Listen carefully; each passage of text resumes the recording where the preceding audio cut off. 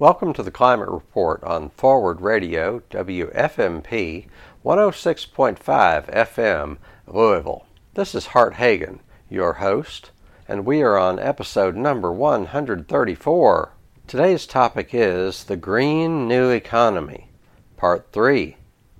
We'll be talking about the Green New Economy in a few minutes, but first, here's what the Climate Report is all about.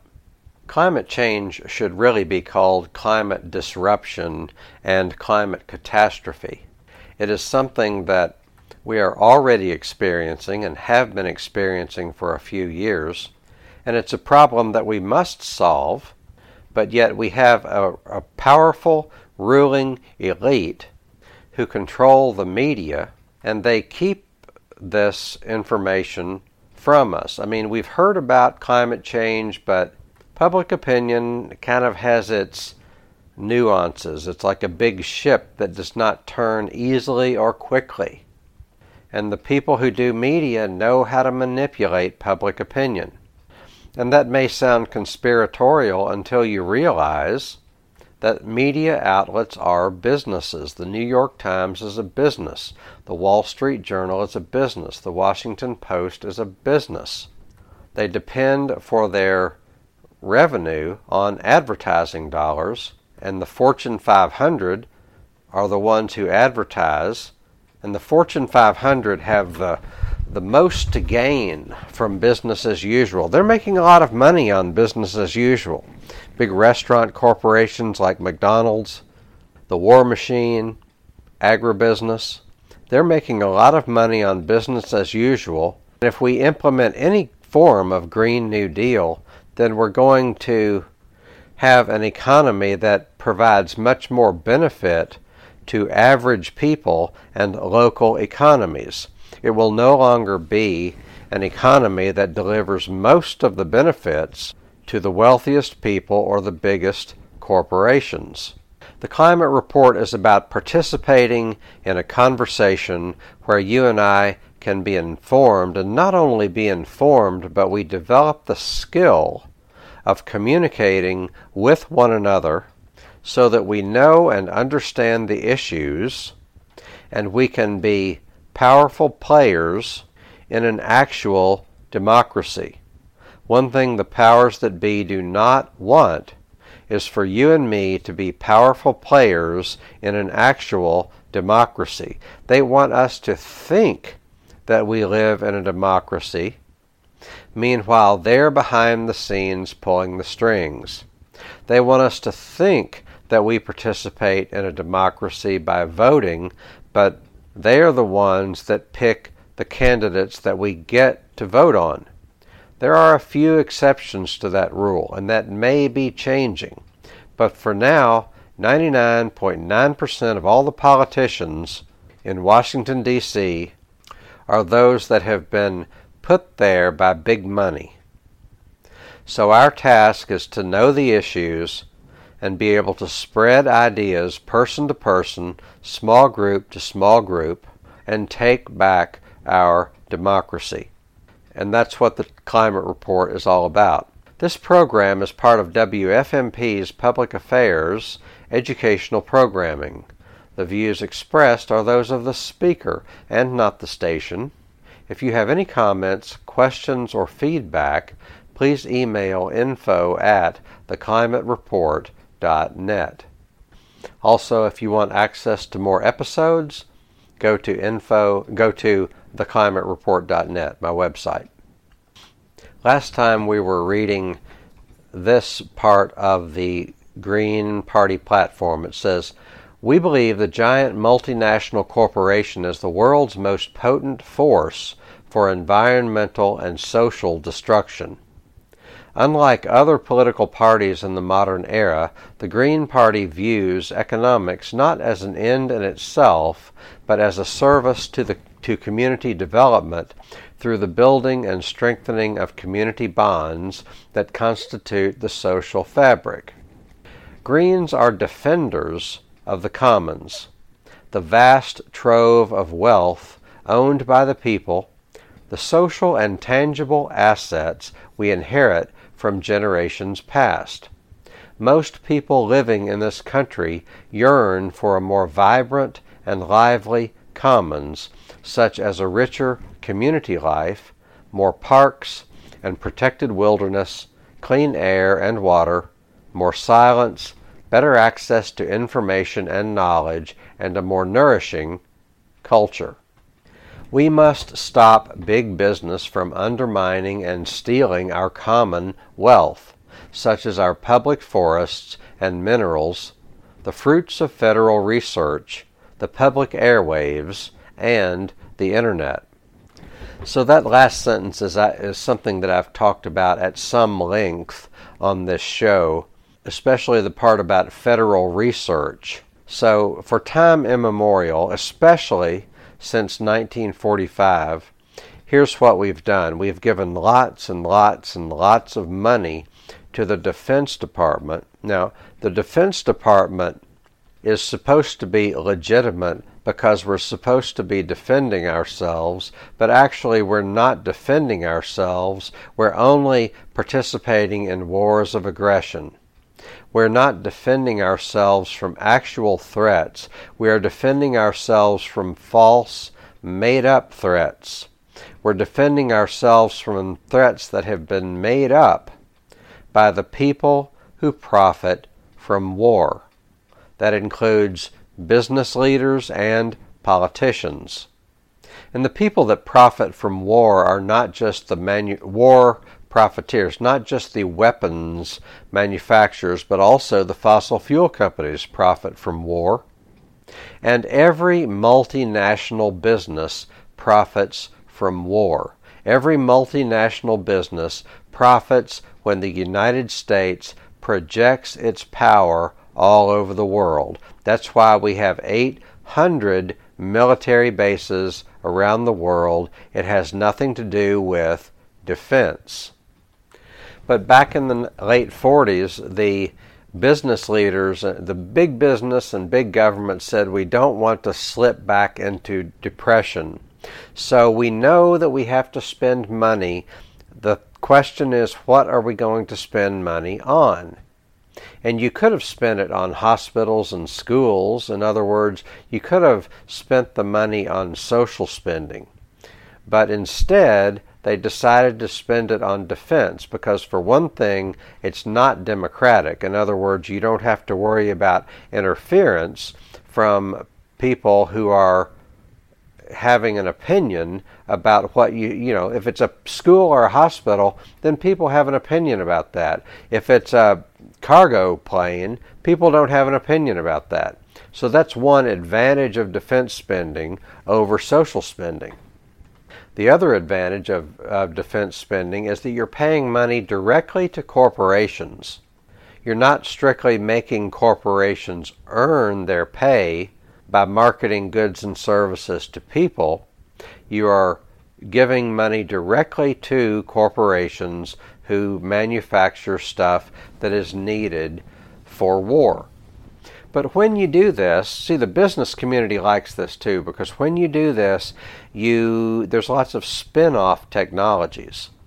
So computer technology was researched for 35 years before Steve Jobs and Steve Wozniak came along and used that technology to develop a marketable personal computer. You would have never heard their names unless the government had invested your taxpayer dollars for 35 years. And it's the same for almost any technology you can think of. We are told that we have a vibrant economy because of the free market system, because of market competition. But the most dynamic sectors of our economy are those that result from government investment in technology.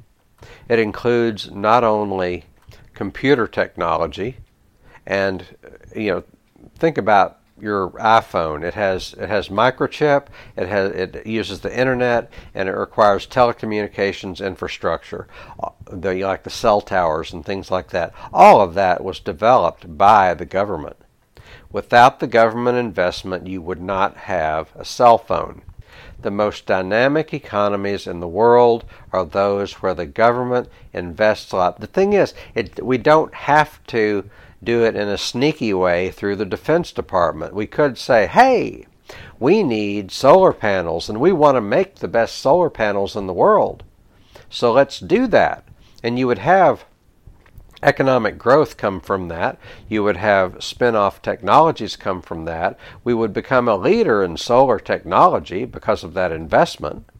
We can do the same with wind power. We can do the same with mass transit. We can do the same for that state-of-the-art energy grid that we need in order to accommodate the solar and wind power that we generate. And we can do that. We just have to believe that climate change is a threat and that we need to mobilize on a large scale nationally in order to address the real threat of climate change as opposed to the fake threat of terrorism or the fake threat of narco-traffickers. But in order for any of this to happen, the public, starting with you and me, needs to become aware of how we have been ripped off for 70 years because we have this sneaky backdoor way of funding technological development. It's not only a sneaky and backdoor way through the Department of Defense, but it also, we are leaders, nobody in the world. It's an understatement to say that nobody in the world is a leader in the weapons of war like we are. And that's where the bulk of our technological investment goes. And if we're lucky, some of that technological investment spins off, and then we can use that for civilian applications. But it doesn't need to be sneaky. It doesn't need to be backdoor. It can be intentional, and it can be developed for life-affirming activities instead of activities that are destructive of life. Now we come to a part of the Green Party platform called ecological economics. To create an enduring society, we must devise a system of production and commerce where every act is sustainable and restorable. We believe that all business has a social contract with society and the environment. Let's stop right there. We believe that all business has a social contract with society and the environment. That is so different from what we are taught to believe. What we are taught to believe is that we need to step out of the way and just let business do what it does. And if we do that, if we're nice to rich people, then rich people will be nice back. We are not taught that business has a social contract with society and the environment. But it only makes sense that business should have a social contract with society and the environment. Continuing to read. In effect, a fiduciary responsibility, and that the concepts of socially responsible business and shareholder democracy can be models for prospering, successful business. So they're introducing a couple of ideas here. What we have now is corporations, there are different types of corporations, but a regular corporation only has obligations to shareholders. They do not have obligations to the community or to their workers. I mean, there's certain obligations that they have, like you're not supposed to injure people, but they're just really minimal obligations. So corporations, according to the Green New Deal and according to the Green Party platform, and I would agree, corporations should have obligations to the community, to their workers and employees, and they should have obligations to their customers. That's socially responsible business. And there also should be, well, it says here shareholder democracy. I think they mean stakeholder democracy. Anyway, continuing to read. We call for an economic system that is based on a combination of private businesses, decentralized democratic cooperatives, publicly owned enterprises, and alternative economic structures. Collectively, this system puts human and ecological needs alongside profits to measure success and maintains accountability to communities. So, the word socialism has not been used in this part of the Green Party platform. It may or may not appear anywhere. But anyway, when you start talking about changing the system that we have, you get accused of socialism. All the problems of the world are traced back to socialism. You have to kind of choke on the word when you say it. It's those darn socialists. What's un-American is socialism. Now, people who say that don't define the word socialism, but people who criticize socialism are not known for their critical thinking skills. Anyway, whenever you call into question the American way of doing business, such as it is, you are accused as a socialist. You're accused of being a socialist, and that is supposed to be equated with Soviet-style socialism, which is where the government owned everything. Now, the Soviet Union wasn't all bad. They had a great deal more freedom than we are led to believe. There was a great deal more economic growth than we are led to believe.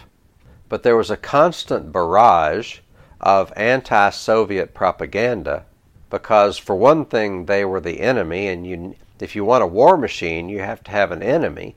It wouldn't do to try to build a war machine unless you had an enemy. Got to have that enemy. But for another thing, the Soviet experiment called into question the American way of doing things, which is where business always gets its way. Anyway, the Soviet system had its problems, and one of the problems that it had was that everything was owned by the government. It was kind of like the government micromanaged everything. And that's not the kind of socialism that anybody I know is advocating. So here's the Green Party as one of the leading advocates of some anti-capitalist way of doing things. And you have things like, you have a combination of private businesses, decentralized democratic cooperatives, publicly owned enterprises, and alternative economic structures.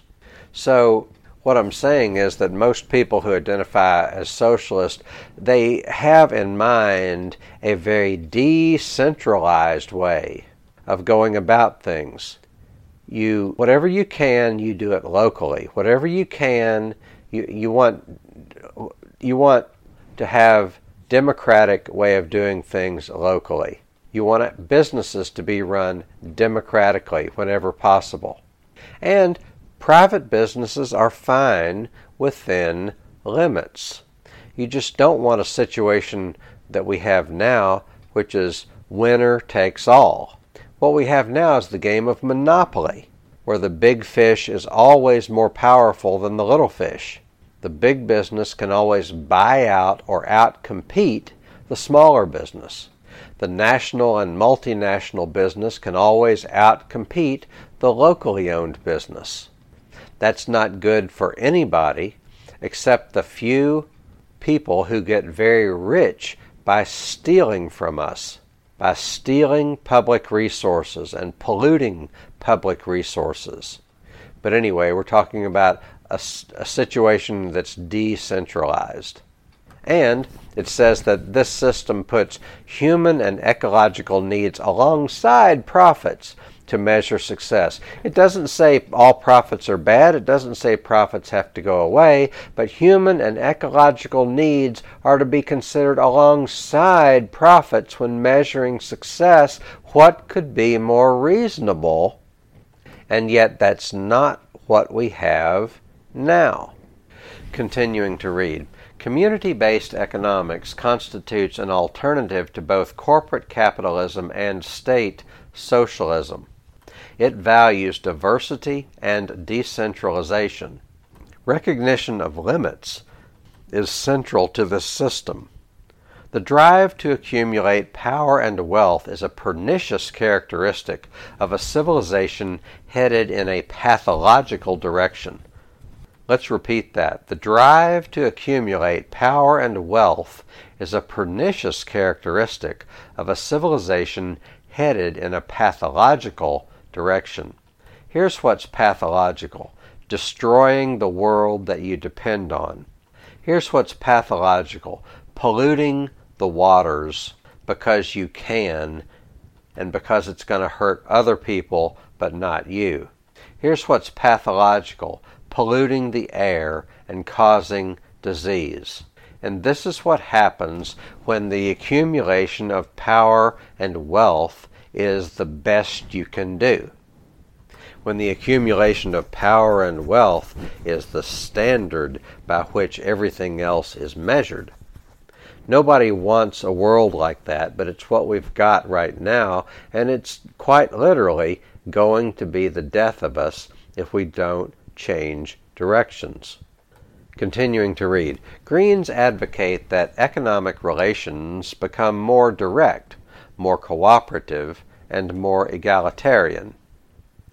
Humanizing economic relations is just one aspect of our broader objective: to shift toward a different way of life characterized by sustainability, regionalization, more harmonious balance between the natural ecosphere and the human-made technosphere, and the revival of community life. Now, doesn't that sound good? They're saying we want to build an economic system that is cooperative, egalitarian. Economic relations are more direct, as opposed to you earn money from stock, which is from profits made in South America, and you have no way of knowing the impact that your profits are making on other people. Or the food that you eat is from halfway across the continent, and you really have no way of knowing where it's been or how much pesticide was put on it. We want an economic system that's characterized by sustainability. We don't want an unsustainable way of life. We want regionalization. We want to trade with people in our region. And we want a balance between the ecosphere and the human-made technosphere. And we want a revival of community life. We want to live in communities. We don't want to be isolated from the people who live close by. But that's what we've got now.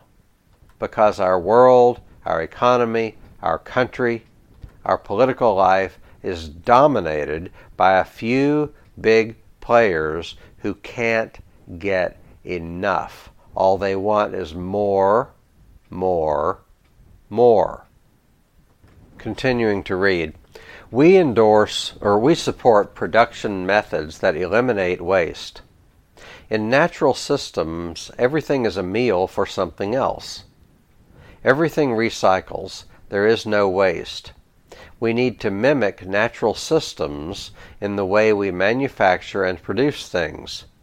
Consumables need to be designed to be thrown into a compost heap and/or eaten. Durable goods would be designed in closed-loop systems, ultimately to be disassembled and reassembled.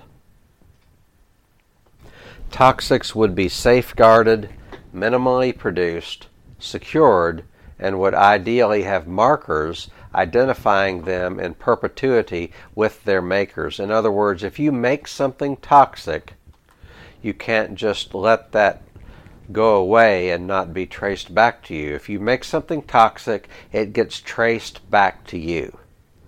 And if it's not disposed of properly, you might be liable for that. Continuing to read, the Green Party seeks to build an alternative economic system based on ecology and decentralization of power.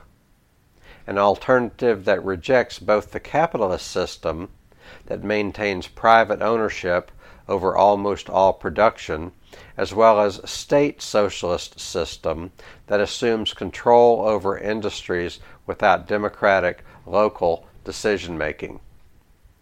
So that's just what, the naysayers, the Green New Deal naysayers, don't want anybody to know that they do want you to think that you have to choose between a completely unfettered, unregulated free market or Soviet-style communism.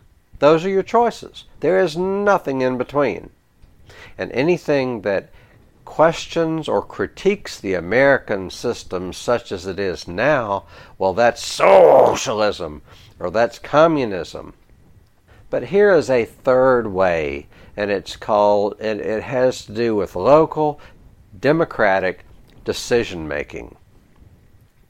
The powers that be, who are making quite a lot of money, thank you, off of business as usual, do not want you to believe that there is another way that is reasonable. Because if you knew there was another way that was reasonable, then you would vote to change the laws and you would cut way into the profits of the defenders of business as usual. You would cut way into the profits of those who are making quite a lot of money, thank you, off of the system such as it is, and they don't want you to know enough to be able to change it.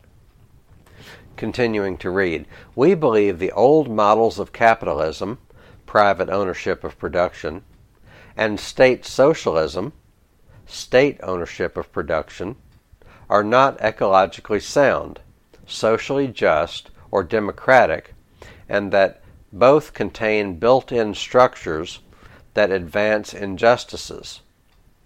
Instead, we will build an economy based on large-scale green public works, municipalization, and workplace and community democracy. There's the word democracy again. Workplace democracy. That means businesses don't have to be top-down, autocratic tyrannies. They don't have to be my way or the highway.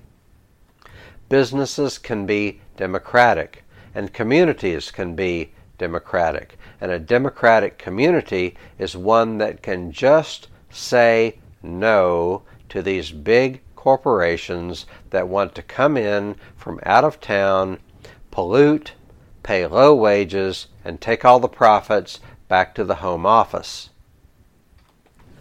I've got about another minute. I would like to leave you with something to think about. So here's the main point. There are people and corporations that are making a lot of money off of business as usual. They don't want change, and they don't want you to know that change is possible. We have an opportunity to create a whole new world, but in order to create a whole new world, we have to know what that new world looks like so that some of us can explain it and defend it and justify it to others. We don't have to convert everybody to our cause, but we have to convert some people. That's why we're talking about the Green New Deal in all its various forms, because this is an opportunity of a lifetime to make change. If you want people to listen to you, you have to have a coherent set of proposals, and that's what the Green New Deal is. That's all for today. Thanks for joining me.